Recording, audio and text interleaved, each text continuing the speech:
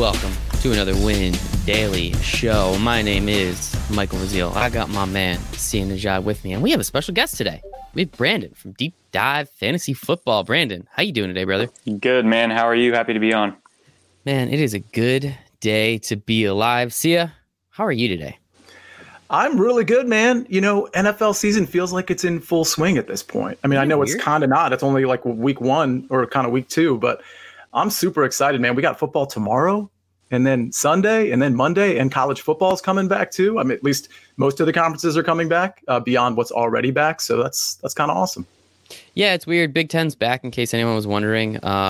Hey, turns out money's important. So here we are. We're back. So that's all that really matters. I was kind of hoping they would hold out. I hate Ohio State so much. I would rather the Big Ten not play just so they can't win the championship, because I think they're one of the best teams every year. But that's another thing. We are here. It is the Win Daily Sports Betting Lines Show. Don't know if we're rolling with that name. We'll probably conjure up a couple good ones during the week, but that's what we're rolling with right now. We're here to help. We're going to go through every game. We have Sia here, obviously. We know he makes a lot of good bets. We have our good man Brandon here as well. He's going to give us some bets, a couple DFS plays. It's going to be a fun time. We're here to have a good time, and we're here to make a lot of money. So let's start it off. Obviously, tonight is Wednesday, if you're watching the live stream. If you are then listening to the podcast, it's most likely Thursday morning, which means we have the incredible battle for Ohio. We have the Cincinnati Bengals at the Cleveland Browns. It looks like Cleveland is currently favored by about 6, and the over-under, it looks like consensus is about 43.5. Both of these teams looked bad last week. The Bengals looked a little bit better, but we're facing a much, much lesser opponent. See, I'll start with you. How do you feel about this line of 6 points? It looks a little weird to me, honestly. Yeah, I think it's a lot of points, personally. I think, I'm curious to hear Brendan's take on this, because I know, just kind of knowing you, Brandon, that there's a lot of the Cincinnati guys that you tend to like. Or at least, I mean, that's my thought from some of the posts you've had on Twitter. I just think +6 against a Browns team that looks, pretty bad. I mean, I don't think Baker's made any improvements. I understand we have a 1-week sample size so far, but, 6, Cincinnati played pretty well last week. They probably should have beat the Chargers. I thought the Chargers were just flat out terrible. I think this is like a 3-point game. I could see Cincinnati winning it outright, to be honest with you. I don't expect it, but I could actually see that happening. And so if I'm getting 6 points for a team that I think has a 25 to 35% chance of winning, I'll probably just take the points. Or we can go to William Hill and get that +220. That's always fun too. Brandon, how do you feel about this game in terms of maybe betting? Tell me where you're leaning, and then obviously with the DFS side as well. I'm completely on the same page as you guys, actually. I think that the Browns being favored by 6 is too much. I know they struggled a lot versus the Ravens, and the Ravens are a much more difficult opponent, but Burrow actually almost did something amazing. If his kicker just made that field goal, his first game ever, no preseason stats, nothing, his first game ever, he would have led his team down in a 2-minute drill and put them into overtime and had a chance to seal it. So I'm actually with you, Sia. I could see them for sure winning, the Bengals beating the Browns. I wouldn't bet on it either, but I think it's going to be closer than 6 points too. So I'm on that side for sure. Yeah, 100%. We're all in agreement. I want Baker to be so good. Obviously, being a Giants fan, I still have love for Odell, whether or not his sexual fantasies I agree with or not. But I love it. I think +6, I think it's pretty easy, especially with a Thursday night game. I don't think we're going to hit the over either. So unless the Browns score like 21 points and the Bengals don't score any, I find it very hard to believe that this game is going to do anything too much. I think it's going to be kind of boring. I do think we're going to have a lot of Nick Chubb. I'm very excited for that. And I guess, Brandon, we'll go with there too. How do you feel about this running back tandem? Because I don't think we can really trust anybody in the passing game on the Browns side, at least. So I agree with you in terms of the passing game. I'm staying away. I wouldn't be surprised if Odo has a bounce back game just because of how many targets he got, but I am going to stay away from that. When it comes to the running backs, I'm kind of like down the middle, honestly, because Nick Chubb is the better runner, but Hunt is the better receiver. And a lot of people were like on Chubb this season because of he got all the red zone work last year. Mm-hmm. And, they assumed it would be the same. But I was always saying, Stefanski, he might prefer using Kareem Hunt in the red zone. He might do him 50-50. We don't know how that's going to work out. Last week, Kareem Hunt got a lot of red zone work. Maybe people say it's because game script, but maybe he just likes having a receiving threat in the red zone. So I'm kind of thinking that they're both going to have a pretty similar day. One's, Chubb's going to dominate the rushing. Kareem Hunt's going to catch up in receiving. I think they're both going to be good. I don't mind playing either of them.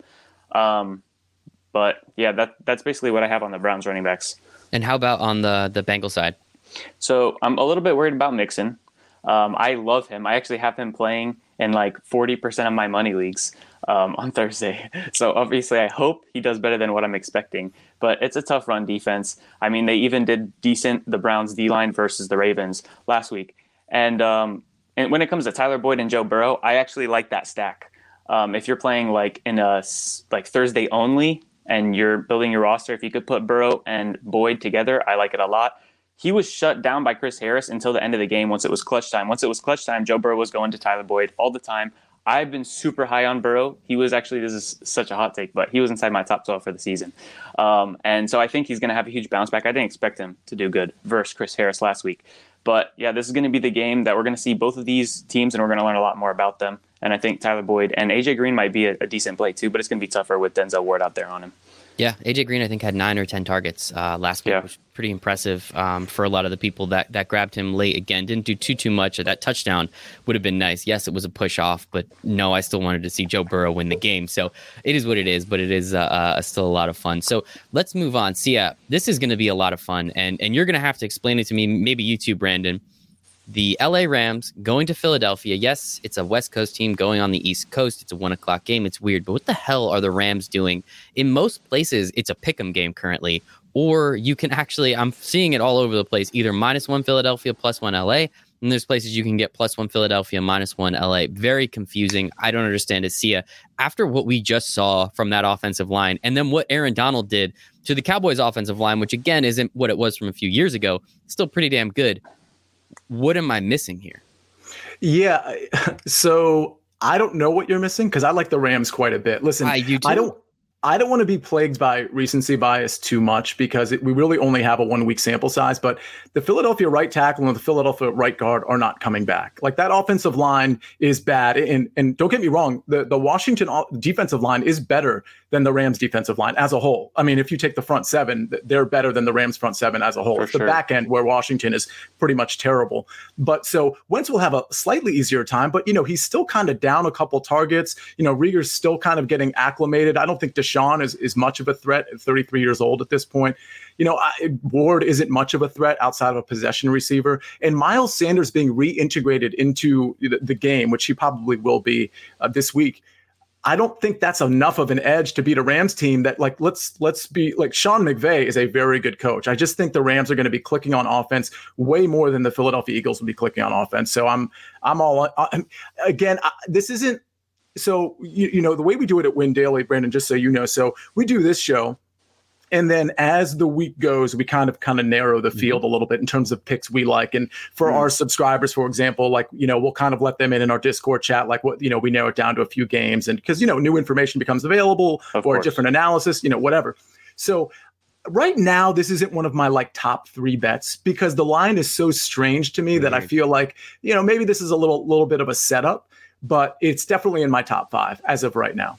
We're trying to get got. Vegas knows more than me. And when we see weird lines like this, you're usually supposed to steer right into them and take that Philadelphia pick 'em, or if you're really feeling it, take it +1. But it's still very confusing to me. Brandon, how do you feel about this game from a betting perspective and then from that DFS side? So I'm definitely in agreement with you guys that I think the Rams are going to win this game, but I do understand why Vegas has their line the way they do. A lot of times when it comes down to two teams that are both well coached and both have like a decent amount of talent, I feel like if one team has a clearly better quarterback, which Wentz may not have looked like it week one, but I would definitely say Wentz is the far superior quarterback between him and Goff. So I think that's probably what evens out the line a little bit.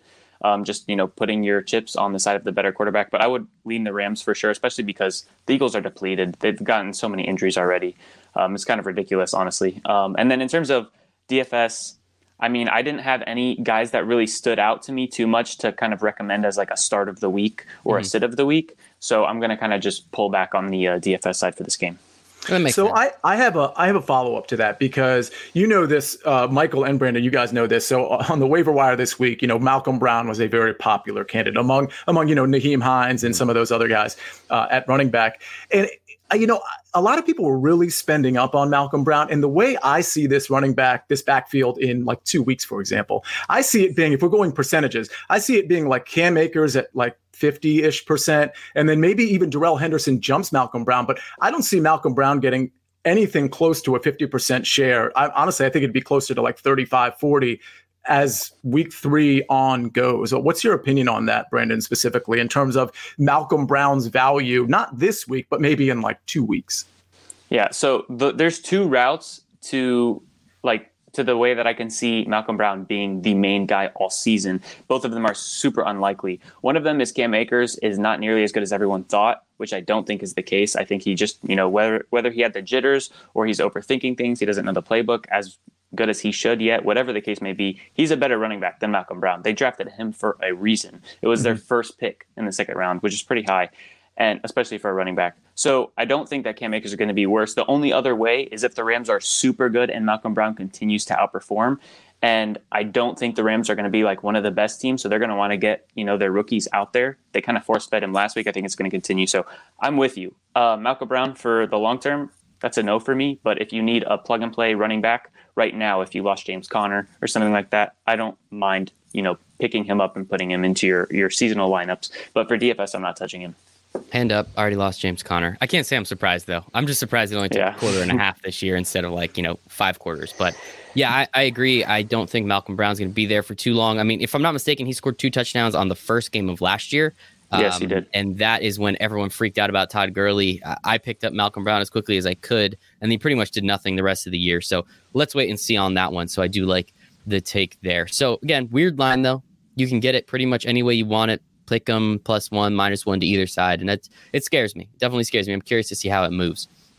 Moving on to the next game, we have the Carolina Teddy Bridgewaters up against the Tampa Brady's. Tampa Bay is currently favored by 9. You can get that up to 9.5 in Carolina.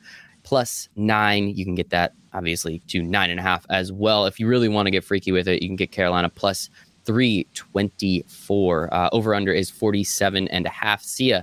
Tom Brady didn't look great, but it was against one of the best teams in the NFC. I think we can all agree about that. Carolina looked pretty bad against a bad Raiders team. Do you think this 9.5 line makes sense? Well, first of all, the Raiders team might not be as bad as everybody thinks, but I have to kick this one to Brandon because he's the Tampa Bay Buccaneers fan. So I actually want to hear his thoughts on this one first. Yeah, so it's funny. I was actually going through lines with my friend last night, and we got to this game, and I was baffled that the Bucs are favored by 9.5. I honestly thought that was ridiculous. I mean, I'm a Bucs fan, so you'd expect me to be like, "Oh, we got 9.5 in the bag."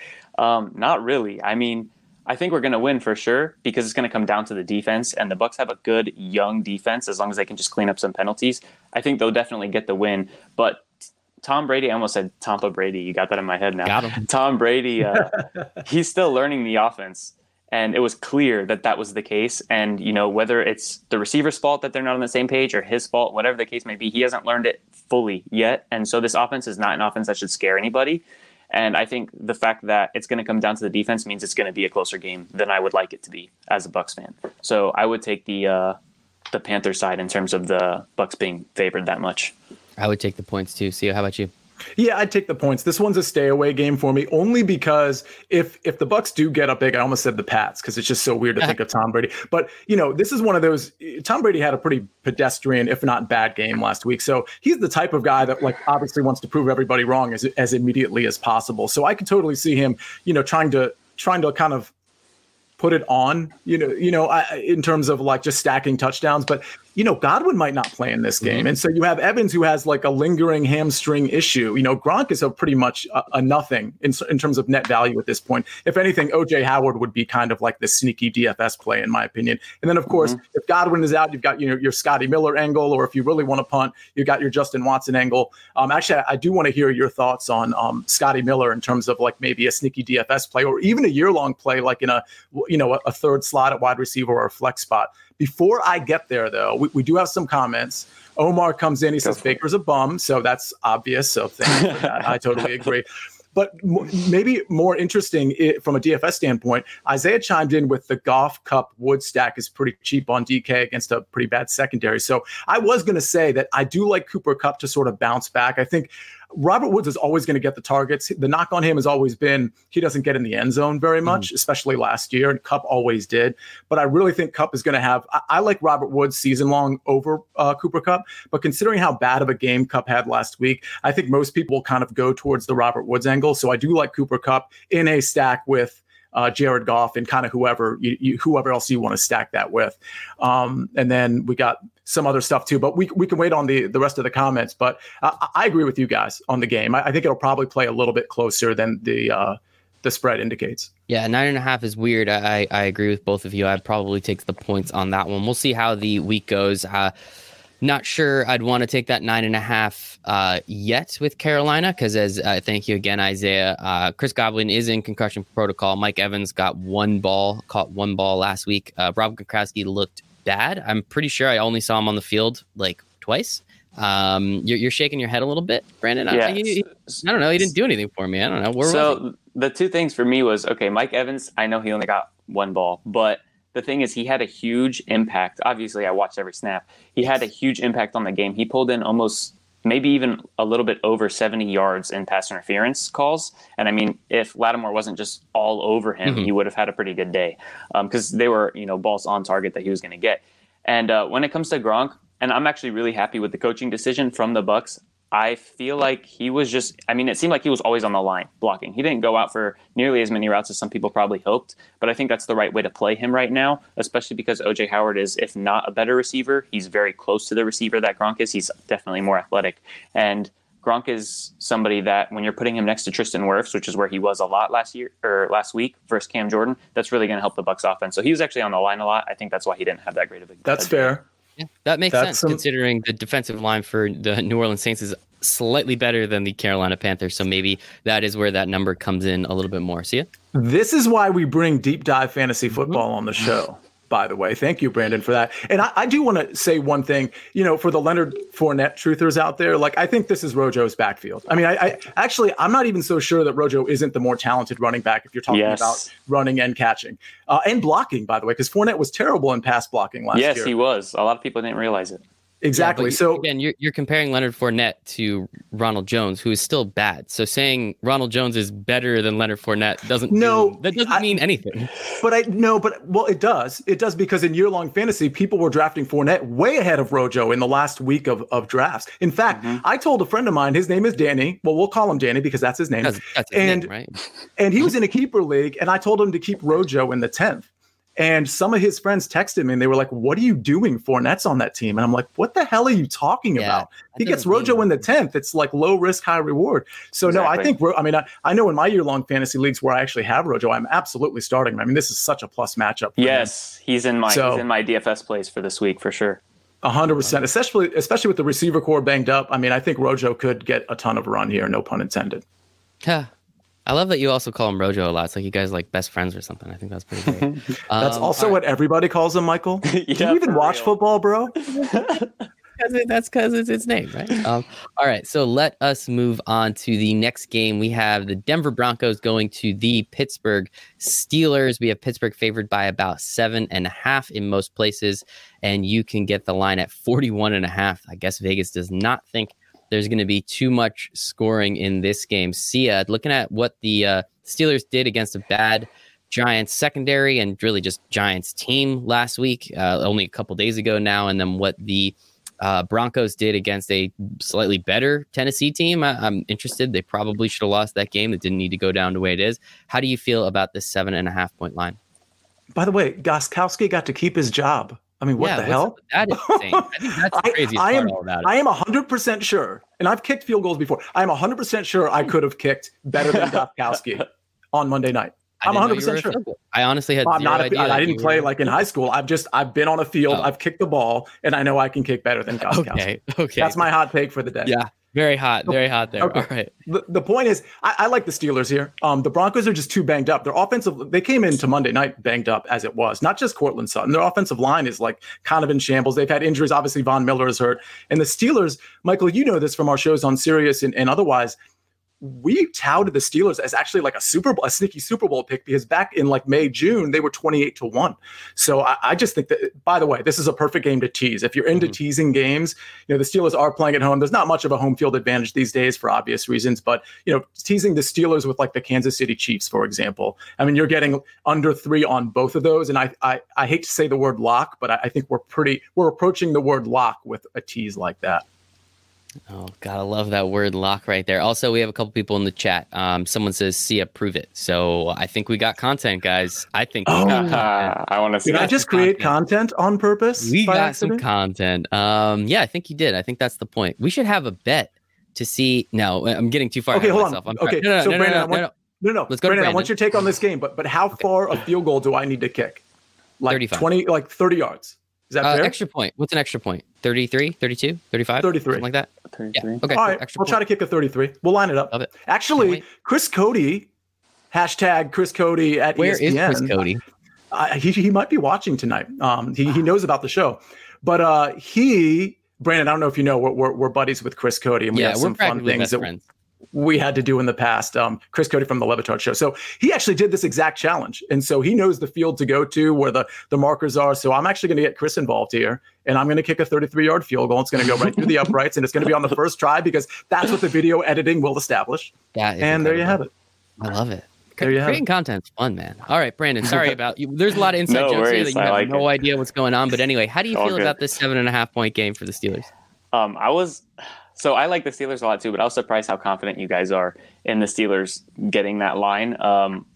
This is a game I'm staying away from, because you have two really good defenses and two offenses that have question marks. Big Ben, he looked good at the end of the game, but he didn't look good in the beginning. Now Connor's out. Snell looked good, but was that just because of the Giants defense? There's so many questions to me where I could see, I could see it hitting the under, which is like surprising because of how low the over-under already is. But I could see it hitting the under, and it could come down to one turnover. And both teams have elite guys on the defensive side of the ball. Granted, the Steelers is a little bit better, but you also have Cortland Sutton coming back, and they have some weapons for Drew Lock. So it's kind of a game that I wouldn't be surprised if it comes down to like the last play. So it's kind of one that I'm staying away from.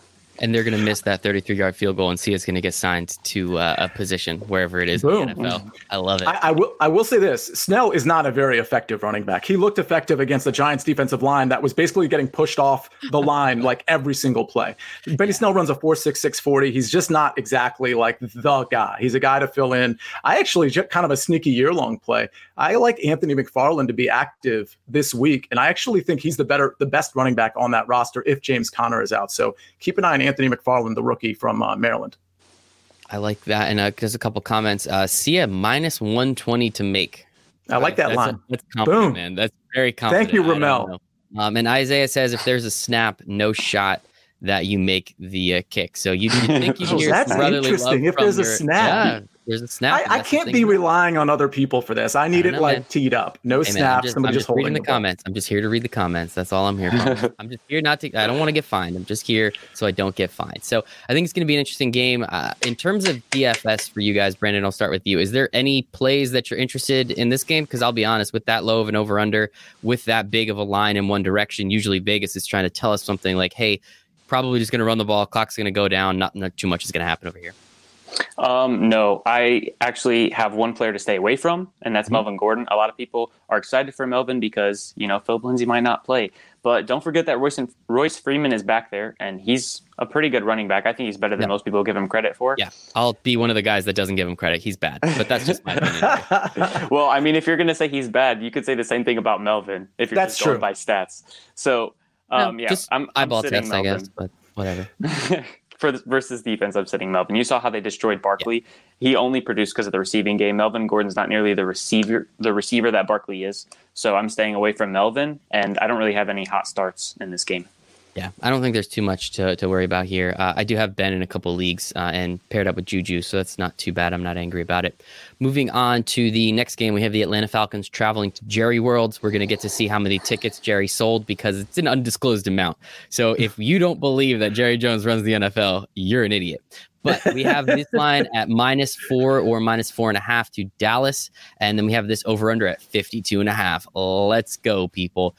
Sia, let's start with you. How do you feel about this 4.5 and this 52.5? This is fun. This is what I'm here for.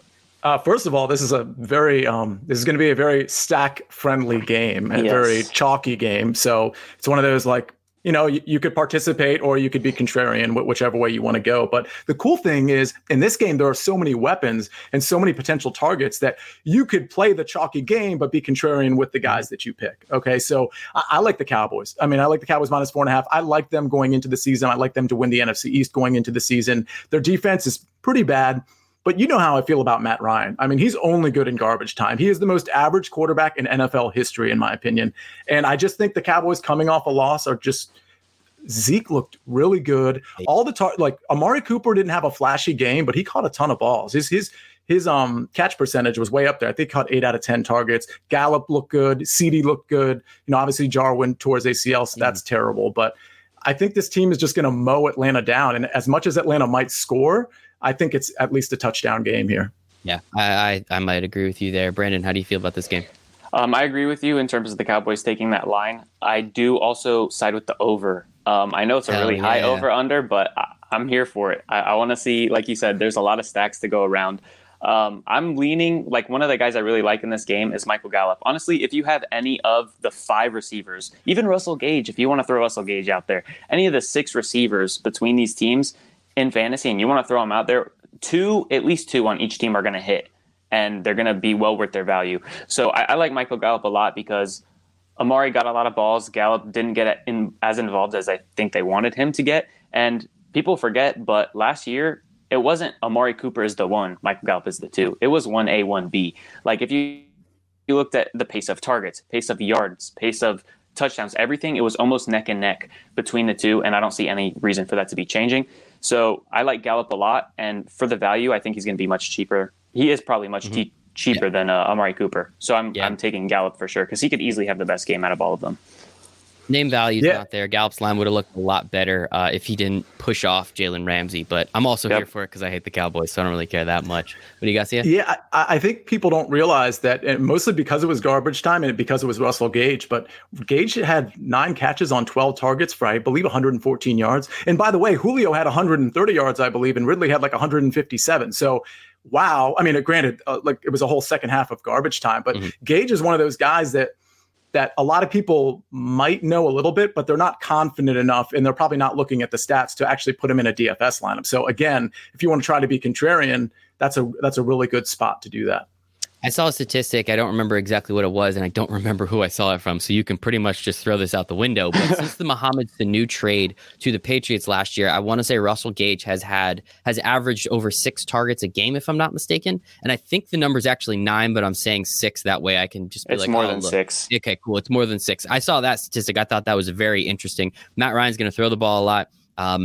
Yes, he's average, but they're gonna have to throw the ball a lot because their defense is bad. I think the Cowboys' offense is very good, so I think this will be a fun game to stack as well. And everybody, do not forget, Sticks Picks and I will have the podcast coming out Friday that talks about some DFS plays, and then he will be doing the Sunday morning show, 11 a.m., 10 a.m. Central, because of course he has to go by Central Time, on the YouTube page, on the website, just to make sure that we're making you guys money all over the place with the most up-to-date information. So let's move on. Another weird game. We have the San Francisco 49ers. Again, 1 o'clock game. I don't know why they keep doing this to these West Coast teams. 1 o'clock game at the Jets. San Francisco is favored by 7, over under of 42.5. Both of these teams are 0-1. I just have to say that, right? Both of these teams are 0-1, and I think it's interesting. I do want to take one timeout. No girly takes is one of the comments that we just got. Oh, and I was going to say something actually. Royce is hot garbage, so I really do appreciate you there. All right, give me a girly take, and then we'll move on to the next. Okay, I was actually going to say he's somebody you probably don't want to start because, like you were just talking about, Sia, Atlanta finds himself in garbage time a lot, and that's never good for the running back. And also Dirk Cutter. I actually had one of my writers on my website write an article about Todd Gurley and how he might not get the receiving work we expect, because a lot of times Dirk Cutter, when he has a type of back like Gurley, he uses a secondary back for the receiving work. And you actually saw that Brian Hill and Ito Smith last game got just as many targets as Gurley. So don't think that Gurley's going to be pulling in all this receiving work just because they're down, which is usually good for fantasy. He's probably going to just suffer from not getting carries, and they might send the reception somewhere else. So Gurley's somebody that I'm really worried about this week. And hey, man, if you have takes, just put your hand up. Let me know. Okay. That's why you're here, man. That's why we got you. Good. So don't hold back, man. Don't hold back at all. So there, I hope you got that. So let's go back to this San Francisco Jets game. San Francisco is only favored by 7 points, and I say that with a very, very heavy heart. Sia, talk to me a little bit. Do the Jets score in this game? Let's start with that. Do the Jets score in this game? Yes, because the Niners defense they didn't show up last week, but Kyler Murray kind of carves them up. It's not the type of quarterback they want to go against, obviously. He did that last year twice to them. Yep. But, they're also down Richard Sherman, and I just think it's a defense that can get exposed. I mean, I actually think the Niners are going to cover, and I don't want to go with like too many favorites. I think the last few I've gone with the favorite, but believe me, I have plenty of dogs on the slate that I like as well. But the Jets are so dysfunctional. They have no Lev Bell. I'm not sure how much that's going to matter because Gase doesn't like to use his best people. But, I think you're going to see a lot of Perryman and Crowder in garbage time. But I just believe in Kyle Shanahan. They've got 3 really good running backs. They're down a lot of receivers, but that doesn't seem to matter for Kyle Shanahan offenses. So I just think at the end of 4 quarters, I think this is, a 10, 12, 13-point game. And just to talk 1 second about what you were saying, all these lines seem very big to me too. I don't know how you guys feel. We've seen multiple games over a touchdown at this point. So if you're feeling some value, grab it now because there's a very good opportunity. These lines are going to move. That's why we do this on Wednesday, and then do it again on Friday, and then do it again on Sunday because we always need that information. Brandon, how do you feel about this game from a betting and a DFS perspective?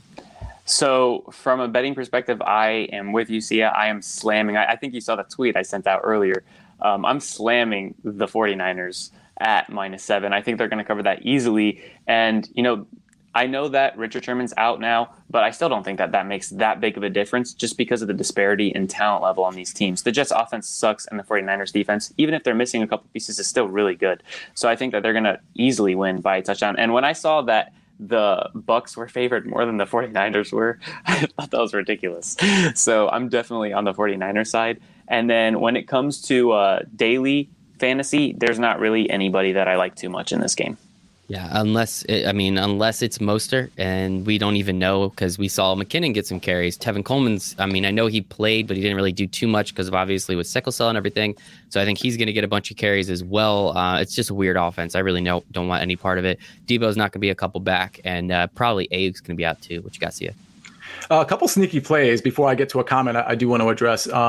Trent Taylor and Kendrick Bourne could really feast on these are low grade receivers as far as the DFS atmosphere is concerned. I think Trent Taylor and Kendrick Bourne could be really sneaky plays in DFS. Not necessarily in a stack because that game might not be high scoring, but honestly, you never know because of how the holes with the 49ers offense. But, so eTip11, just so you know, that's at eTip11. That's Eric Tipton. He actually used to work for covers.com and he still does handicapping just kind of for himself. I think it's a site called Charlotte Sports. But I do, when you see a team like the Niners who you think has have Super Bowl aspirations, and you see what the Jets did last week, I think the natural inclination to Joe Public is to agree with what we're talking about, what we're saying, the pick we have. And that's not necessarily a place you want to be. So that's why maybe this game, this might be a game I prefer. And I don't like recommending teasers because I think they're kind of more suckerish public type bets. But this might be a game where I want to erase the spread and take a money line or, take them -1 with one of the games we previously discussed, or the Chiefs, for example, because I do get what Eric is saying here. Wouldn't everybody just assume the Jets are so, but the counter to that, by the way, would be that I don't think we really realize how bad the Jets are. I don't think they've been fully exposed for how bad they are. Let's not forget, not only is Jamal Adams not there, but they lost some guys to opt-outs too on their defense, some really key pieces. So I think the bottom, we'll see the bottom when Gase gets fired in 3 weeks, 4 weeks, because I think we're headed to an abyss. Yeah, let's play that game. Over under 4.5 weeks before Adam. Now, I guess I have to put it at 3.5 weeks until Adam Gase gets fired. Brandon, quick, go. Over. Okay, see ya. What's the juice? Because see ya. Come on, -110, whatever. All right. Well, I'll take the over as well. Okay. I'm going to go week 6. I respect eTip11. He's done this much longer than I have. But, man, Sam Darnold, 2 of 11 for 27 yards and a pick. Never a good look. Granted, it's a division game. I know, but... if you're doing some contrarian Niner stack, Chris Herndon on the other side got plenty of targets, and that's going to be a safety net for Sam Darnold, along with Jamison Crowder. This is a sneaky stack game. I know the over-under isn't super high, but that doesn't mean it's going to, it doesn't mean Vegas is right every time. So just consider that. That is true. That is true. Moving on to the next game, we have the Buffalo Bills Mafia going down to Miami. Pretty sure Miami's allowed to have fans. Not really sure how many they're allowed to have. Buffalo is favored by 5.5. Over under of 41. Sia, got to start with you here. How do you feel about Josh Allen and these Buffalo Bills going down to your Miami? I know you're not a Dolphins fan, but it's your city. You practically own the place. You think you're going to let them come in there and beat your Miami Dolphins by 5.5 points? You think I'm going to take a Josh Allen who overthrew a John Brown that was standing basically right next to him by like 100 yards? No, I'm not taking that. I'm going to go with an unimpressive looking Dolphins team last week against an overhyped Bills team. I think 5.5 is too many points. I think they'll play them close. I'm a little worried about some of the Dolphins injuries. I don't know. I'm not 100% sure Devontae Parker is playing, not sure but yet. I think Preston Williams steps in nicely. I think Mike Gesicki steps in nicely. I think Jordan Howard needs to sort of go to the bench and let Matt Breida flash a little bit, because Howard is it's a brutal watch, to be honest with you. And I don't know what they're doing. When he got his touchdown last week, I think it was his 8th carry. And when he got the touchdown, it was a 1-yard plunge. He had 1 touchdown, 8 carries, and 7 yards. And that is a microcosm of Jordan Howard. Anyway, Brandon, what do you think? So I'm actually a little bit upset because I keep agreeing with you, Sia. I haven't found something where I'm on the opposite side of you. And, that's what we want. We want that back and forth. But we'll find something. Don't worry. All right. I completely agree with you. We always have those, those stats and the lines and all this stuff that we can help use to say, this is probably what's most likely to happen. But then I always am somebody that if my gut is screaming at me, I'm going to go with it. And my gut is saying, this is going to be an ugly game, and I wouldn't be surprised if Miami comes out with a win. So, and I mean, I know it sounds crazy because like the Bills are stacked everywhere, but I don't know. There's something about this game. And usually when it comes to Miami, they're one of those teams that will do that to you. They would beat the Patriots, and the Patriots are way better than the Bills. Like they would do stuff like that every once in a while. And I think this might be the week. So I'm definitely on your side. I think 5.5 is way too much. I want to take the Bills. That's I just want to. And I love Josh Allen. Sia is not the biggest fan of Josh Allen. For fantasy purposes, dude is great. For real life purposes, as we saw, not the best quarterback out there, unfortunately. And if you guys are feeling that money line, you want to put your money where your mouth is, go to William Hill, plus 205 to the Dolphins. I don't know. It doesn't sound too bad. I will say, just to reel it back just a little bit, at least as far as I'm concerned, when we the Win Daily team kind of narrows their field down on Sunday, this is probably not going to make my top 3 or top 5 bets. It's just not, because the problem is with Ryan Fitzpatrick not looking really great last week, this is the type of game that can get out of hand. And then we see Fitzmagic turn into what he sometimes turns into, which is an interception machine. Mm-hmm. And that's when the Bills really feast, when they can, quote, pin their ears back, which a term I absolutely hate, and, go after the quarterback and then just create turnovers. Tre'Davious White just got paid too. Shout out to him. And your buddy eTip11 likes the Fins as well. So I picked up Matt Breida in a couple of leagues. Hopefully that worked out for me. Brandon, DFS plays in any of this? No, but I do want to touch on the comment that eTip just threw up about Breida. It was crazy to me that Breida did not get the carries. Yeah, there it is right there. That he did not get carries or receiving work. He got no receiving work. And I mean, Myles Gaskin just came out of nowhere.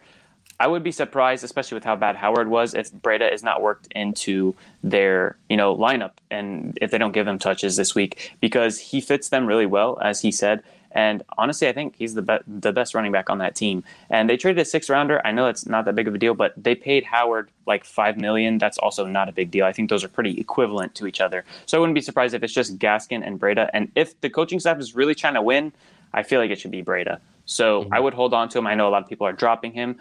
He was somebody I touted all season during the offseason as a good late round flyer just because of his efficiency and whatnot. I would just hold him one more week. Hopefully he gets involved. I was the same way coming into the season. 381 career carries, 5 yards per carry. I mean, he's literally the opposite of Jordan Howard. So I mean, the Dolphins are going to realize that pretty quick, and he'll get some run. The Myles Gaskin thing is interesting though, because I wouldn't have expected that either. Washington legend, baby. I think he has the most rushing yards in school history. Dude was nuts in college, obviously. He's kind of small, but we'll see what happens there. And I'm excited for it. We'll see what happens. I do agree with you. I don't think you should drop Breida unless you have a lot of injury concerns, unless there's a way better running back out there, or once we get to the bye weeks. I think you can definitely hold on to him for a couple more weeks and see what happens there. Moving on, still got a couple more 1 o'clock games. They only gave us 3 4 o'clock games again, which I hate when they do that. Give me more, man. I can handle it. I'm a big boy. I can handle it. So we have Minnesota traveling to Indianapolis. Both teams looked pretty bad last week. Indianapolis lost the game, didn't punt a single time. Love that statistic. That's always a fun one.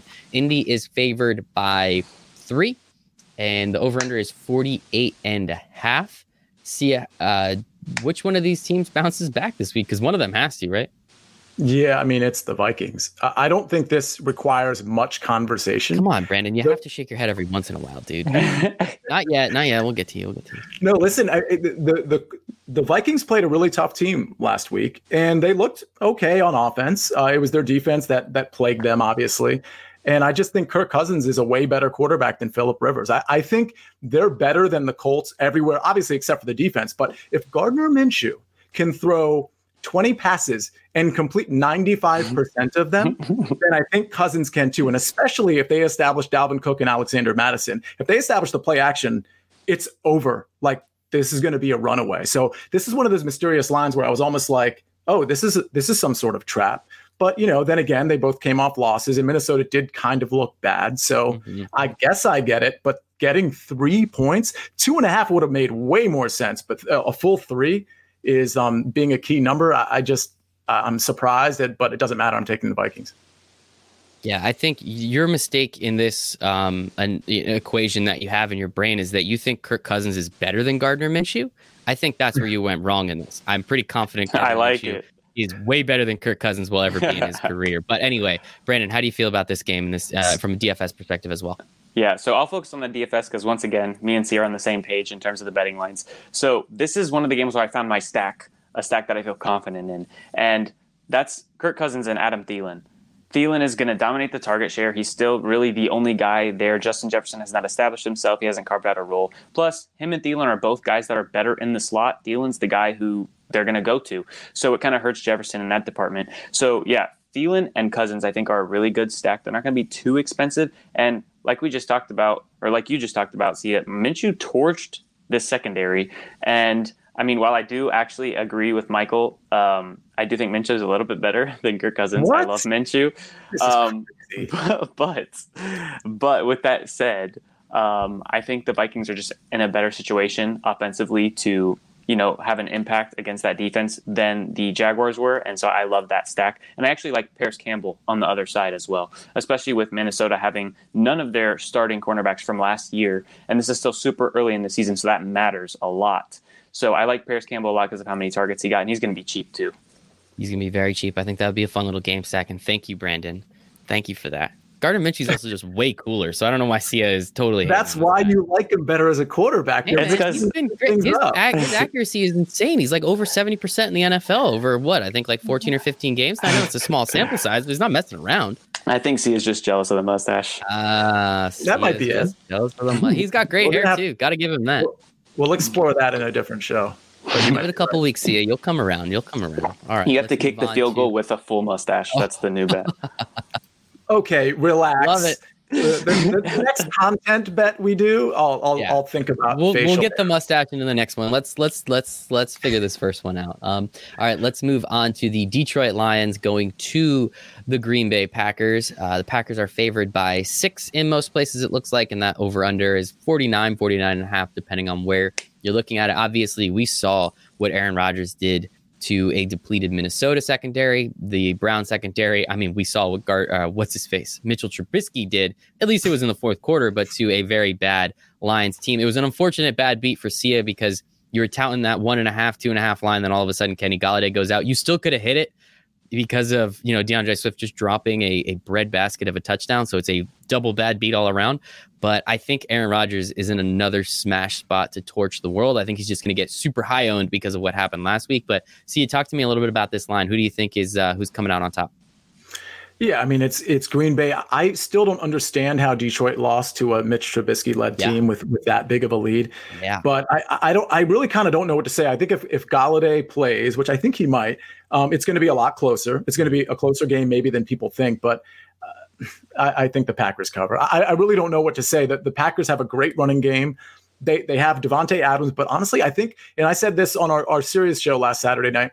Fantasy Sports Channel, by the way, for anybody who wants to listen to the Win Daily Show. But I kind of like Marcus Valdes-Scantling to as far as a sneaky DFS play. But my point is I think this receiver core is a little bit better than people think. I don't think it's just Devontae Adams, or at least I don't think it has to be just Devontae Adams. I think you're going to see some more MVS, some more Allen Lazard, and Sternberger and some of those guys. And Aaron Jones is going to catch a lot more balls out of the backfield. So I just don't, over 4 quarters, I like Matt Stafford. I like this Lions team, but it's not going to happen for him this week. Yeah, I think Green Bay is much better. And one thing of note, Sticks Picks is he's going to be heavy Aaron Jones this week. He knows the field's going to be on Aaron Rodgers, Devontae Adams, but he thinks to be contrarian within this game, you could probably pivot to Aaron Jones for a lot less ownership because there's other places people are going to go.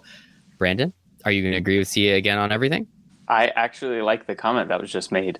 So not for me, don't worry. It's from Nick. I just repeat what he said. I like the comment, Nick. That, and I also wanted to say that I agree that Devontae Adams doesn't have to be the only guy, but I feel like MBS and Lazard are going to come into play in more games where there's a really good corner that's going to be on Devontae. And right now, the Lions, they don't have that, especially with Desmond Trufant and Jeff Okudah probably being out in this game. So I think they might just go to Devontae early and often. And if they get a sizable lead, Aaron Jones is going to smash. I actually like Aaron Jones. I like that comment because, I mean, Matt LaFleur, I know he let Aaron Rodgers let it rip last week, but he's somebody that likes to grind out the ball. He also came from Tennessee where they had a good defense, which the Packers are developing, and a good run game, which the Packers have and had last year. And Aaron Rodgers might not throw the ball as much. He might be super efficient and put up a really good game in DFS, and then Aaron Jones might finish it off from the half all the way to the fourth quarter. So I like Aaron Jones. I think that's a good call. I like that a lot. And E-Tip coming back with the comments, MVS is Terrell Owens. Wow. That's high praise. I'm not going to say I agree or disagree, but my goodness, that is some high praise right there. Let's move on. Also, I think Green Bay wins. I think it's going to be pretty easy. 6 is a lot, but we'll see where that line moves. Here we go. My New York Giants up against the Chicago Bears, the 1-0 Chicago Bears. Chicago's favored by 5.5. You can get the over-under at 42, so they don't really believe in either of these offenses, it looks like. I'll take this one. Giants suck. They're going to lose. Take the Bears. Sia, how do you feel about it? Michael, you're wrong. The Bears are terrible. Trubisky's terrible. And we're talking about quarterback edges. It's night and day between Daniel Jones and Trubisky. As bad as that defense... Teams or defenses... Yeah, but you mentioned the whole quarterback thing a few games ago. Listen, defense is right. So what's good for a bad defense? It's an offense that can't expose that bad defense because that offense has Mitch Trubisky as their quarterback. We're not going to expect the fourth quarter magic from Trubisky, which really was just a Detroit fail overall. So, I mean, I think 5.5. I don't think the Bears should be favored over any team by 5.5 points. Agreed. I think the Bears are going to finish in last place in the NFC North. I've said that before. And, I think the Giants on offense looked actually quite good. If Daniel Jones can get rid of the ball quick and not get, strip sacked by Khalil Mack or some of those other guys on the D-line, he's going to pass it all around, in my opinion, as long as he doesn't turn the ball over. Shepard looked good. Slayton looked amazing. Ingram looked terrible. So, I almost like Caden better than I like Ingram at this point. But they still have Barkley. It's a tough matchup for them from a fantasy standpoint. Things get easier for them. Don't worry, Barkley fans. But 5.5 is too much. I don't know, man. Giants are bad. Daniel Jones did have that back-breaking interception, which pretty much ruined the game. 19-play drive on the goal line and just kind of lofted it up to nobody. Yeah, that was horrible. That I pretty much shouted. And my wife said, "Why are you yelling?" And I said, "The Giants suck." Brandon, how do you feel about this game? So I was hoping Sia was going to agree with you so I could be the one by myself versus the other two people. But I guess it's you, Michael. Fine. Yeah, cool. It's going to be you because, I would never give a 5.5 advantage to Mitchell Trubisky. I actually like the Bears coming into the season, but that's because I made the incorrect assumption that they would pick the better quarterback to start, and that would have been Nick Foles. So, Trubisky, I mean, he's not somebody I'm ever going to bet on.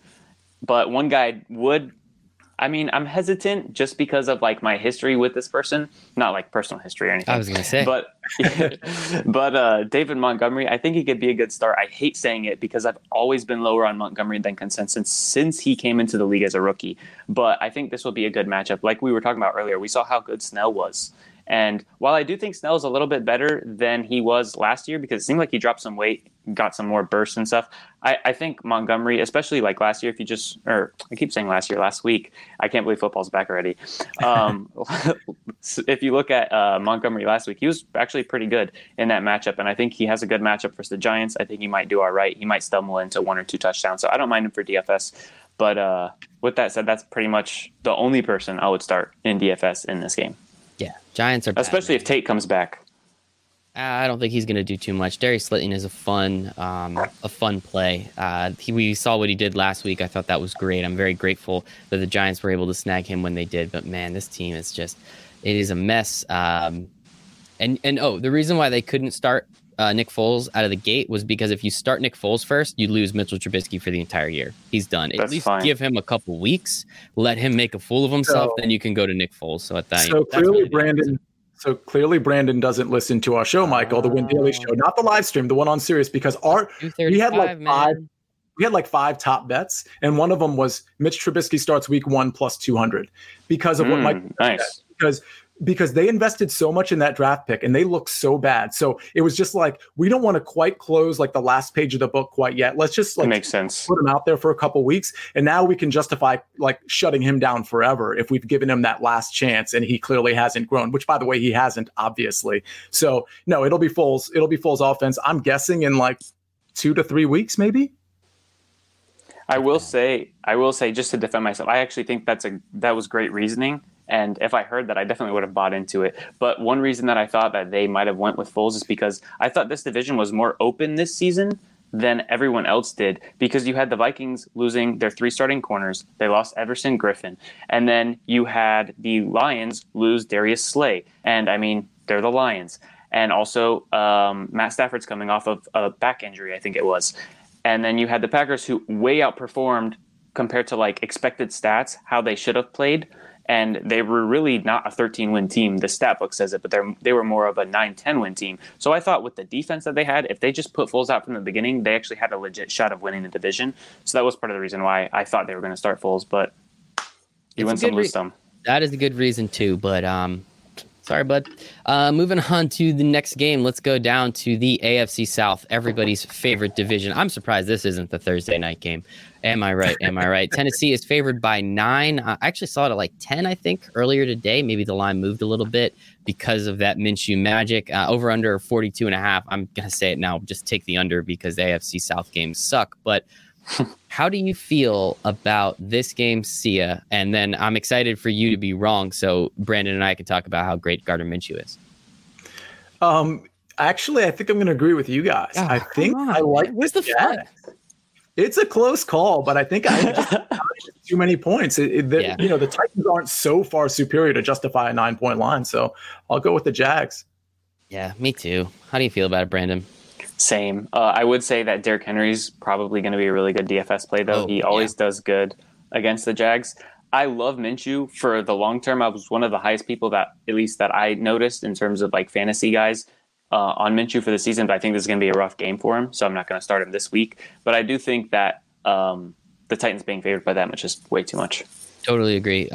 Derrick Henry smashes the Jags, especially the last couple of times out. I think he has something close to like 450 yards against them, I think just like last season alone. So, and our good friend ETIP 11, all over the Jags. All you need to do, the question is which one? Which what? I'm sorry. Which Jag? That's the question this week. Because they're not all going to do good. Maybe one person goes off, but no, I don't think any of them really go off. I just don't think they lose by 9 points. I think definitely not it there. So yeah, let's all take the Jags. This is starting to get boring, guys. So yeah, let's go to the Washington Football Club, traveling out to hot Arizona. Arizona favored by 6.5 in most places, it looks like, and you can get that over under 47.5. You can get it lower if you want 46.5 if you're looking to take the over. Sia, talk to me about this Washington Football Club. How do you feel? I mean, that offensive line or that defensive line is going to have a little bit more difficult of a time this week. I mean, it's not going to be just some bad quarterback standing back there taking sack after sack after sack after sack after sack. Sorry, Philadelphia Eagles fan. Sack. But I digress. Sia, how do you feel about it? I think zone is going to cover. I really respect the front seven for Washington, but the problem is when you have a mobile quarterback, and we saw last week how much he scrambled, he's going to find pockets to A, find time, or B, just break the pocket and run. And when you have the receiver threats that he has, both in the backfield and the actual receiver core, I just don't see the back end holding up. The real problem with Washington is any quarterback that is going to be able to buy an extra 2 seconds or 3 seconds just by shifting the pocket is going to feast on Washington. And the way DeAndre Hopkins looked last week and some of those other receivers, I mean, Drake didn't look that great, but I just think it's going to be too much for Washington over 4 quarters. And, Haskins wasn't really that impressive. Washington didn't throw the ball a ton. They didn't really get Gibson involved a ton, so they didn't really use their dynamic threats. McLaurin was kind of average. As far as just a sneaky DFS play or a pickup on the waiver wire, I kind of think Logan Thomas is Dang it, man. You're taking all my stuff. I'm so sorry. All right, well, Brandon, I'll kick it to you. Go. There's nothing to kick over here. You just said everything. That was easy. Yeah, I think Kyler Murray is going to be a lot of fun to watch. I think all season. I think it is awesome what the Washington Football Club did to the Philadelphia Eagles last week. That was incredible. I loved every second of it. And yeah, I think Kyler Murray and DeAndre Hopkins is just an animal, just an absolute best receiver in the league. It's insane. It is insane what he did, and I respect it. And yeah, Michael Thomas hurt now, so I guess you can kind of say that and really. Nah, he was already the best receiver in the league. Well, hold on. Okay. Devontae Adams was always better than Michael Thomas. Was always. Especially from a fantasy standpoint. I mean, that's just from an ADOT standpoint, averaged up the target. There's no way I would have drafted Michael Thomas over Devontae Adams this year. And I've said that I don't know how many times. So I actually think it's probably Hopkins, even though I didn't love him in fantasy this year. And then I think it's Devontae. And I think Michael Thomas is somewhere in that top 5. But so when I said best receiver in the league, I don't know if you guys thought I meant fantasy, but I just meant in the NFL. Real life. No, yeah. I know what you meant. Yeah. All right, just making sure. Because he's not going to be the wide receiver 1. But I want him to have 15 catches for 150 yards every game. I think that's a lot. That's a fun stat. That's great for my Kyler shares too. That doesn't hurt. Yeah, I think Kyler had 26 completions and 15 of them went to DeAndre Hopkins, 14 of them. So very clear who the wide receiver 1 is. Granted, it doesn't hurt because Christian Kirk is terrible and Larry Fitzgerald is 1 What did you just say? Christian Kirk is terrible. No. I want to hear Brandon's opinion on Christian Kirk because I think he's one of those names that people have heard and thought he'd pop by now, but clearly hasn't. So Brandon, what do you think? So correct me if I'm wrong, but I'm pretty sure he actually had Sherman on him quite a bit last game. And also, I'm not overreacting to 1 week. If you're looking at overreacting last season to 3 years. So okay, here's the thing. Here's the thing then. Last year he was playing all season with an injury, and he was their wide receiver 1 if you look at target share. He had 25% target share. Larry Fitzgerald had 23. So he was their wide receiver 1, and he was playing hurt. So he's not only playing the best coverage, but he's not at 100%. This year he's playing number 2s, or he will be in most games, and he's supposedly supposed to be fully healthy. I think he's going to have a bounce back. And a lot of people were asking me this week. I probably got 15 different DMs asking if they should drop Christian Kirk. And it was for good players. And I struggled on that question because I really think Kirk is going to bounce back.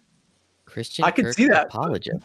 I've never the heard volume of that. by which Michael, the volume by which they throw, particularly because they have a bad defense, it's not going to be every game that DeAndre has 16 targets and 14 catches. No way. Yeah, no way.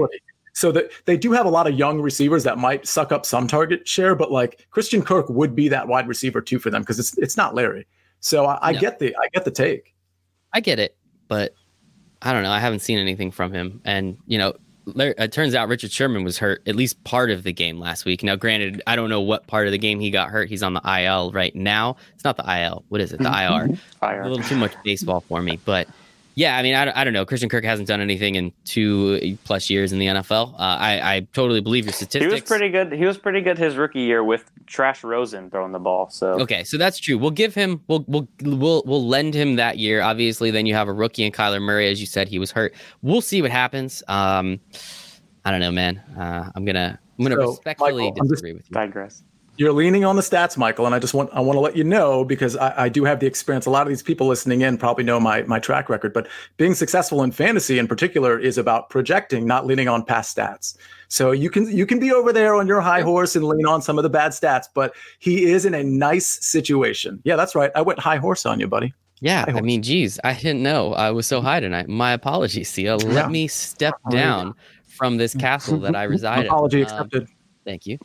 I appreciate you. I don't know. That's a fun one. Let's see what the rest of the year holds. Brandon, maybe we'll bring you on in a couple weeks after you tell everybody to eventually drop Christian Kirk. Let's move on to these 4 o'clock games. Oh no, we're on the 4:20 games. We have Baltimore in Houston. Looks like Baltimore's favored by 7, and that over under is at 51.5. After seeing what the Chiefs did to the Texans last week, 7 seems like a small number, so I'm a little worried about that one as well. Sia, talk to me.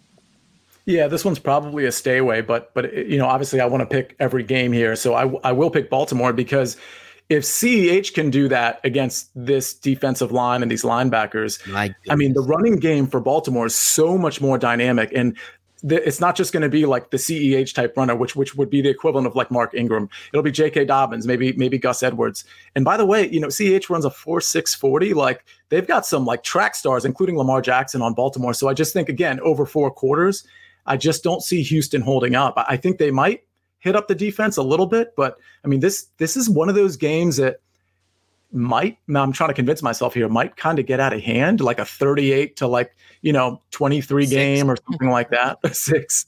So I don't know. We just saw last week with the Browns. I mean, I know the Texans aren't that bad, but it is pretty crazy. Brandon, how do you feel about this game? I agree with you, and I'll tell you exactly why.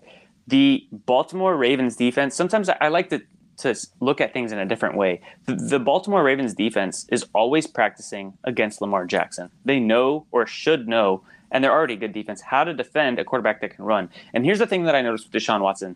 And I mean, he's kind of had it over his career, but I feel like it was way worse in that Chiefs game. Maybe it was, the first game back, or maybe it was the fact that he didn't have DeAndre Hopkins. But every single time he left the pocket, where were his eyes? Down.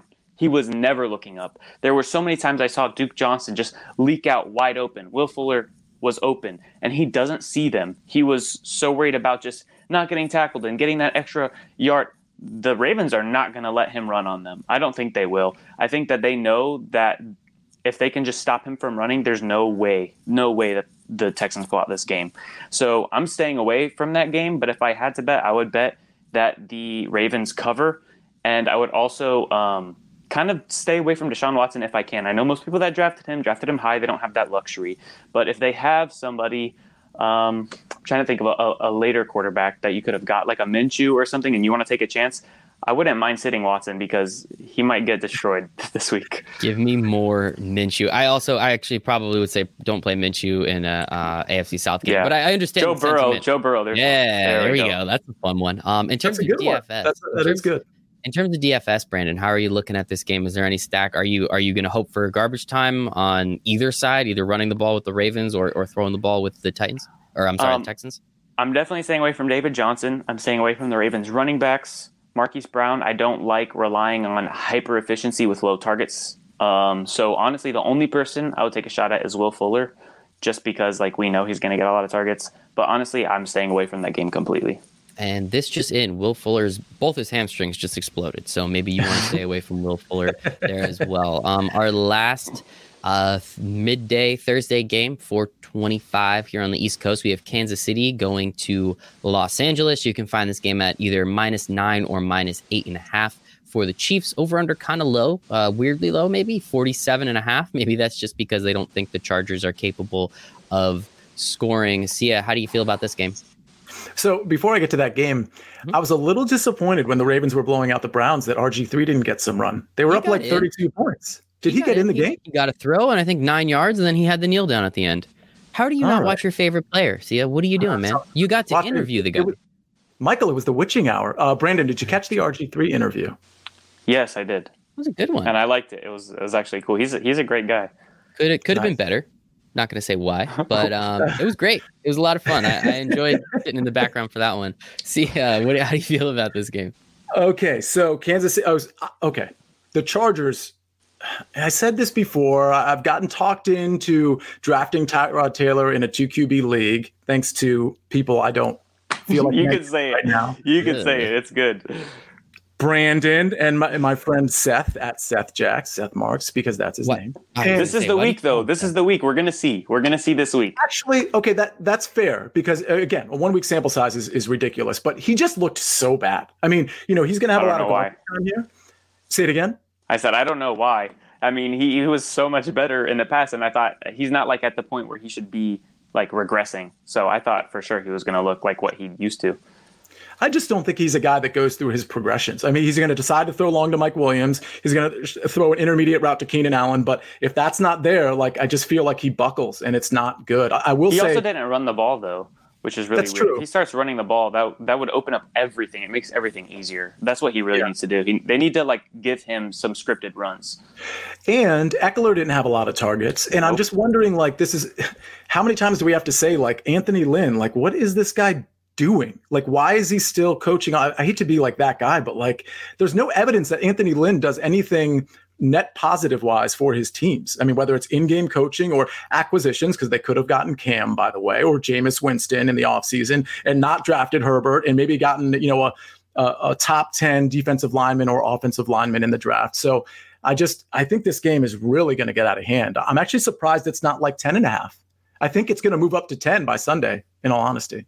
I think Chargers defensive line is pretty damn good. That's true. Obviously, Joey Bosa, they have Melvin Ingram. They drafted Jerry Tillery out of Notre Dame. We saw all of them, I think, get a sack last week. Granted, again, it was against Joe Burrow.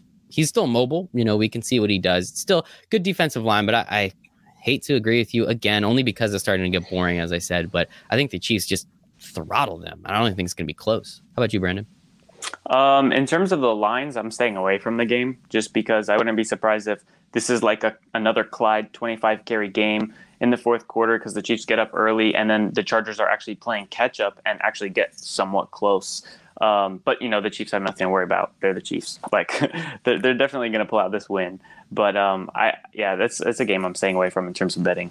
Anything DFS?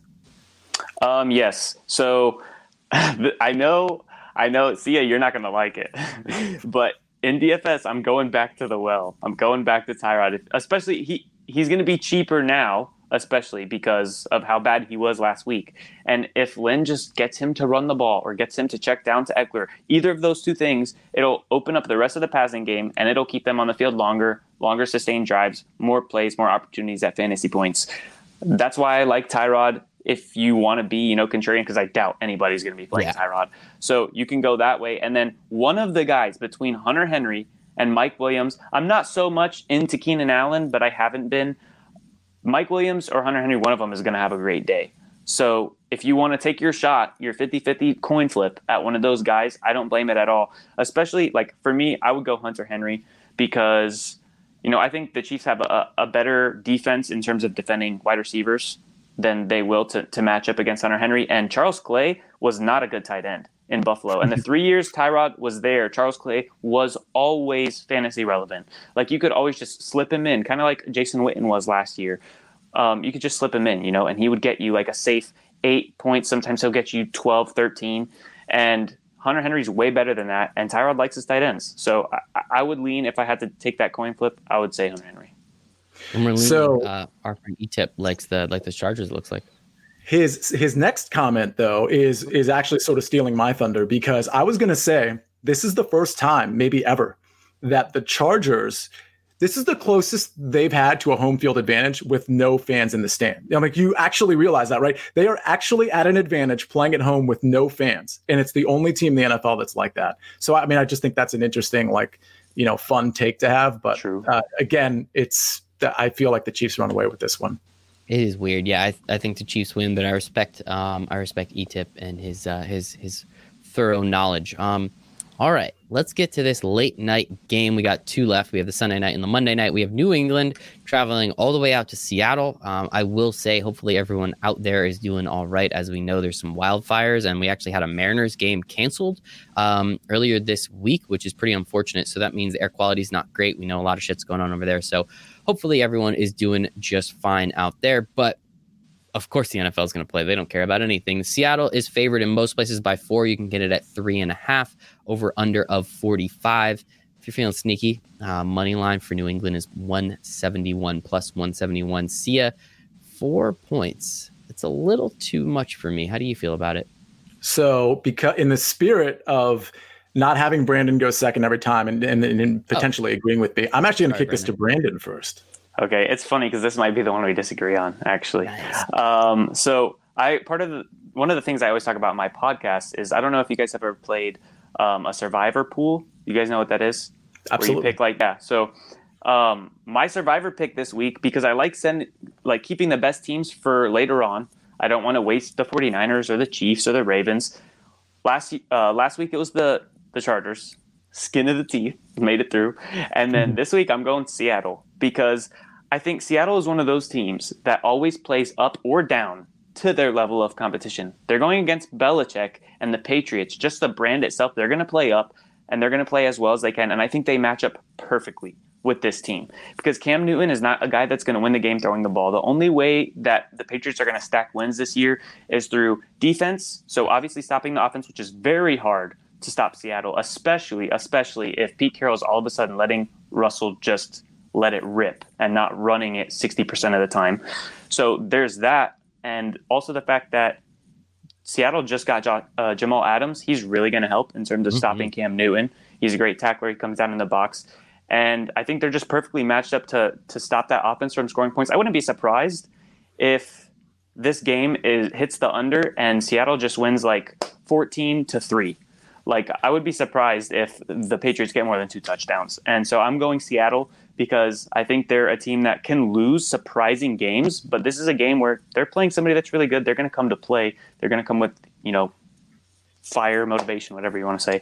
So I'm taking Seattle as my Survivor pick this week, and I'll take them on the spread as well. That is an interesting pick. The only word you missed on bingo was dynamic. That's the only word you missed in the NFL media tropes. But no, I love all that reasoning. I do think New England covers, but how cool is it to watch Jamal Adams be utilized in like a correct proper fashion? Way. It was incredible watching him last week. He was all over the field doing everything. He got sacks. He had 11 tackles. Dude was insane. It's really cool when he goes to a team that's, run. Sia, how do you feel about this game? Finally, I strongly, vociferously, in fact, agree, actually. I agree. Oh, what? No way. Sorry.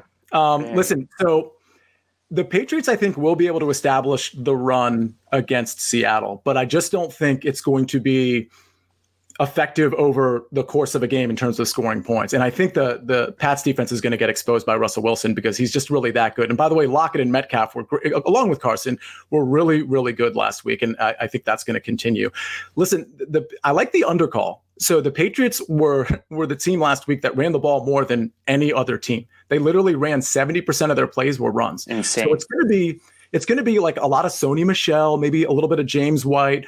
I don't think Cam's going to run quite as much, because that's not sustainable. It's like borderline dangerous to have him running design runs that many times. So I don't think that's going to happen. He'll pick his spots, but this is going to be, and this will be the Patriots' strategy. It makes sense, right? Because they can't keep up with that offense. So what they're going to try to do is hang on to the ball, obviously win the time of possession game. But 4 is kind of a lot of points, but I just think Seattle is in this zone. I didn't expect them to be in a zone like this. I think I still think the Niners are going to win the division, but that's kind of me saying that because that was my call before the season started. So no, I think this is a 7-point game, maybe a 10-point game.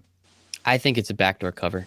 I think New England, I think it is relatively, 2 scores most of the game. New England scores a late touchdown. Seattle just sits on the ball to run it out. I do like this comment. E-tip. It looks like we're going to have to get you on the show soon. Brandon, I think you're doing great, but it's fun to run through everything. Can't forget how many Pats players opted out due to COVID. For I think sure. that is a great point, and I think the Seattle offense is absolutely fantastic. What do you guys see? So just so you know, Brandon and Tipton were the 2 guys I talked to about coming onto the show. This is weeks ago. So absolutely, Tipton's going to be on the show. And Brandon, if you don't mind, you're definitely coming on the show again if you're up for it. And I love it. Same exercise. This is great. Hope you're having fun. Hopefully, we eventually disagree on some stuff. But we have Brandon, one last thing. How do you feel about a little Seattle stack? I feel like we're going to be fading New England in most situations, unless you're playing Cam to get those rushing touchdowns, a couple passing yards. maybe a passing yard, maybe passing touchdown every once in a while. But as we saw last week, Sticks Picks, one of his favorite stacks was Seattle, and even going with Russell Wilson and Chris Carson to get that opportunity to catch a couple touchdowns, which he made a boatload of money for it. Good for him. How do you feel about this game in terms of DFS? I'm staying away from it, honestly, because, I mean, they still have Stephon Gilmore, talking about the Patriots, and I think his name is J.C. Jackson. Isn't that their corner?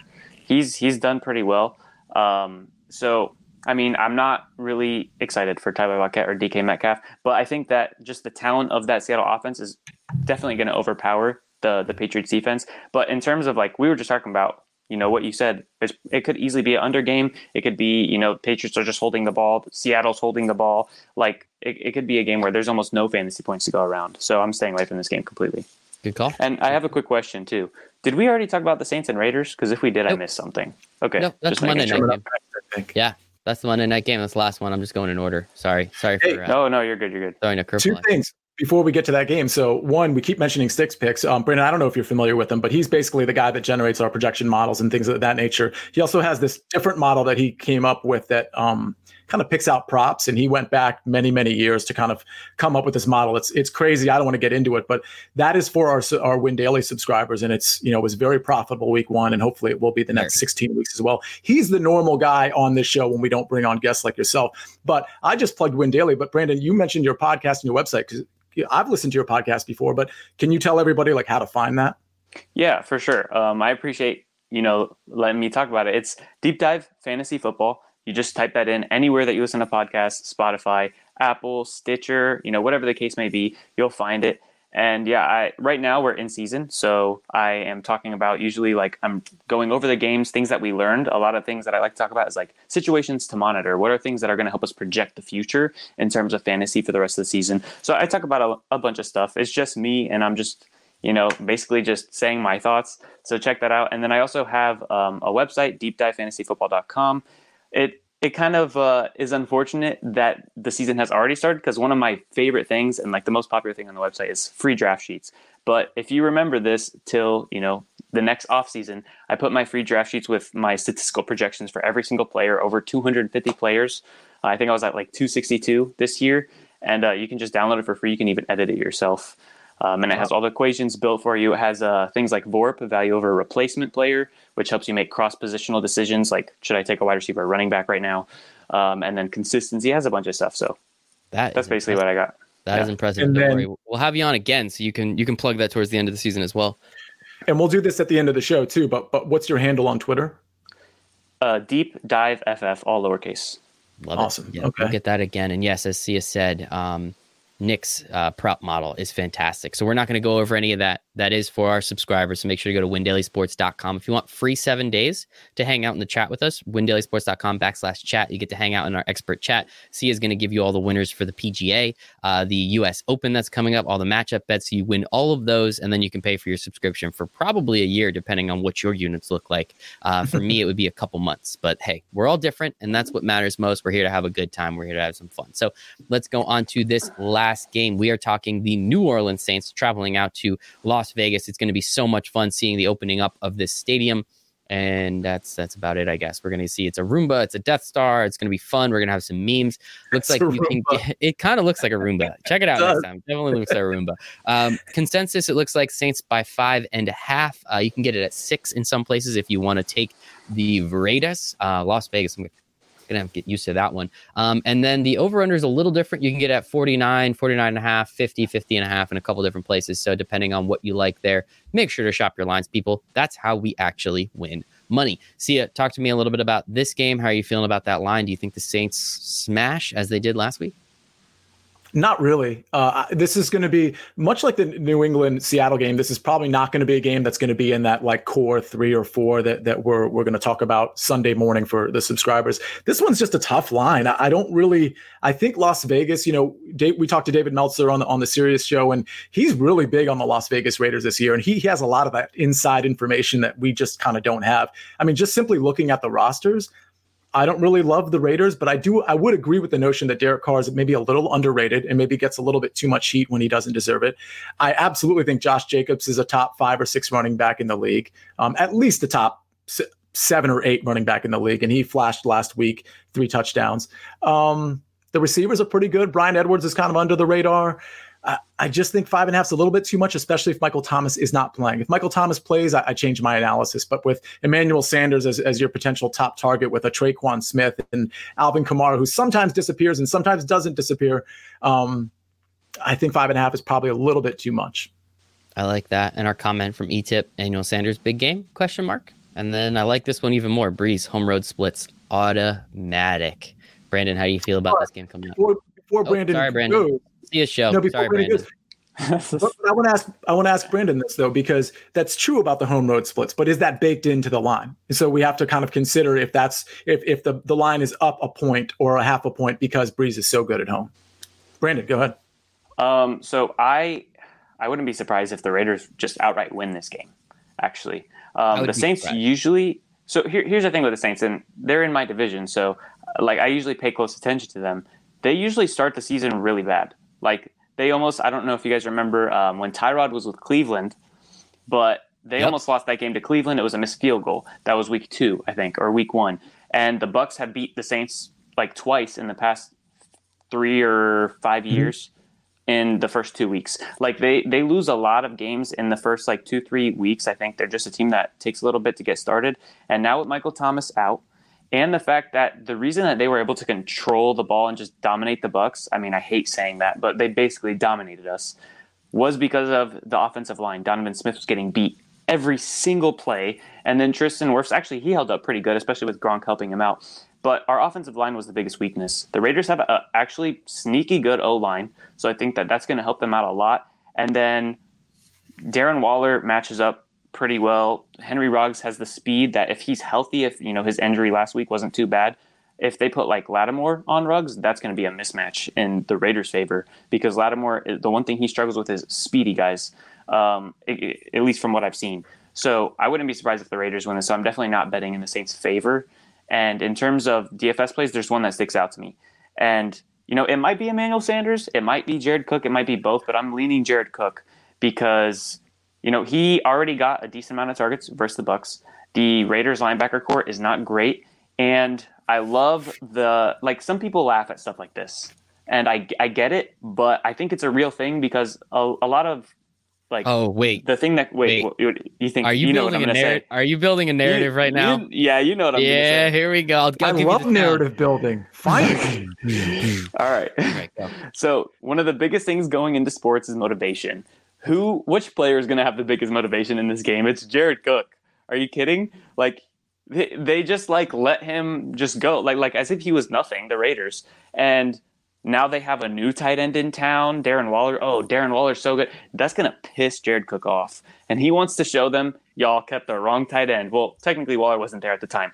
But, I think he's going to have a lot of motivation. He has a huge opportunity with Michael Thomas out. And I think Jared Cook is not only one of the safest, but one of the heaviest upside plays that you can have at the tight end position in DFS. And if you're stacking money everywhere else, I wouldn't mind there's so many different lineups. Some lineups have you might want to throw in 2 tight ends or something. I like Logan Thomas a lot, but Jared Cook is my absolute favorite DFS play at the tight end position. Yeah. So Cook had 7 targets last week. He had 5 catches. He had 80 yards, and one of the drops, if you will, was kind of a touchy pass. I'm not sure if he should have caught it, but was a touchdown pass. So, I mean, he's definitely, and by the way, as far as the narrative building, there is 100% chance that Jared Cook and Drew Brees have talked about him being a former Raider and him wanting to get back at his team, whether that's this week or in the offseason. So, I mean, I absolutely think Drew Brees is going to look at him, maybe give him a second look in this particular game. There's narratives that are bad and there are narratives that are good. I think this one actually is worth a little something. But we all love narratives. We all love them as sports fans, let's be honest. So, gentlemen, that was absolutely fantastic. We went through every single game. We gave you picks for all of them. Of course, again, make sure to watch out at windailysports.com. That's where we will figure out Sia and I apologize, Brandon, maybe one of these days, but we'll get to that later. That's where we're going to give our official picks. We're going to make sure that we're only giving you a few ones that we really do believe in. Again, make sure to be on the lookout for Nick's 80 model. He's going to have some player props that we are absolutely going to crush as we did last week. I know we were profitable. I don't remember it off the top of my head, but I'm confident we were a few units positive, which is always a good thing. And it's a lot of fun. Player props are the best, man. They're just so much fun to talk about. What do you guys see? They are fun. The only time they're not fun is when Marlon Mack tears his Achilles. And not only cost me a player prop, but thousands of dollars in a single entry, a $12 single entry that I would have finished in first place in for $5,000. Oh, wow. Yeah. So that really was I'm not the one that tore my Achilles, so I understand that, but that hurts. I did want to say though, Michael, we also have the SiriusXM show on Fantasy Sports Channel 11 to 1, and that is exclusively. I know that is, but not. I like to hear myself talk, Michael. I know. That is exclusively a DFS show, DraftKings and FanDuel. So we will be talking about DFS Saturday Night Fantasy Sports Channel 11 to 1. And then, Michael, you and Jason Mizrahi have the Throwdown Showdown. To tell everybody what that is. Yes, Throwdown Showdown. We tape that early Monday morning.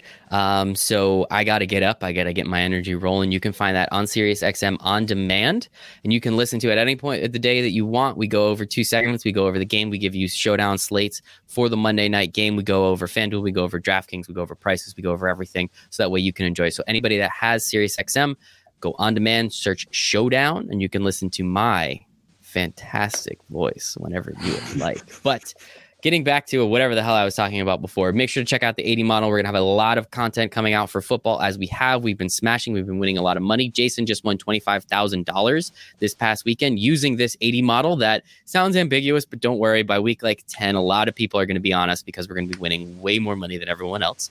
I think that part's kind of fun.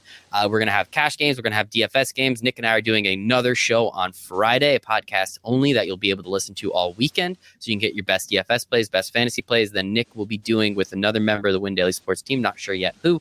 He's doing a Sunday morning live show, 11 o'clock, leading you up to about 12:30 to allow you to have all the information you need. We love Nick. We appreciate everything he does and appreciate the hell out of him. But Brandon, one more time, give us your handles. Give us where we can find your podcast, your website. We appreciate you coming on, man. This was a blast. Next time, I'm going to need more controversy, but this time, we'll give it to you this first time. All right. So you can follow me on Twitter. My fantasy account is DeepDiveFF. Instagram, where I actually just eclipsed 10,000 followers not so long ago, is Deep Dive Fantasy Football, whole thing written out. And then the website is deepdivefantasyfootball.com. And yeah, that's basically it. Appreciate what a show off. Did you hear that? I feel like I had to say it because you look at my Twitter and I'm at 3,500 or something, but it looks like I've been on Twitter for 8 years, but that used to be my old personal account. So really I've only been active for a year. So I feel like people, they might be like, oh, 8 years, where's he at? I just wanted to say, hey, Instagram's a lot better. Find him on Instagram. I deleted my first Twitter account because I don't know what I said when I was 14 years old, and I didn't want to look and check. Straight up deleted it just in case. So yeah, where can everybody find you on the internet? At Sia Najad. I'm actually not on Instagram yet because does that mean I'm old? I don't really understand the implications of that necessarily. Yeah. Okay, in that case, I'm going to start an IG account. I'll have Michael. Can you do one for me? Is that a thing? Maybe I can hire somebody one of those Viber or something. Okay, cool. And on Twitter, it's at Sia Najad. That's SIANEJAD. And by the way, we put all of these live streams on our podcast. So when you're downloading Deep Dive FF, make sure if you haven't already that you're also downloading at the Apple Store, Spotify, whatever it is, iHeart, Win Daily. Just type that in, whether it's on SiriusXM app to listen to our show, or whether it's downloading the podcast. You type in Win Daily, or whether it's YouTube, and you'll find us right away. You'll find us everywhere. That's the goal. You can find me at MichaelRazil1. Make sure to find us at Win Daily Sports on Twitter, WinDailySports.com. Again, WinDailySports.com/chat. You get to hang out in the chat with everybody, ask us all your questions, make a bunch of money, and then you can pay for your subscription after that. For Brandon, our good friend, our new friend, for CF, for everybody here on the Win Daily Sports family, for myself, we hope you make it a very profitable NFL Week 2.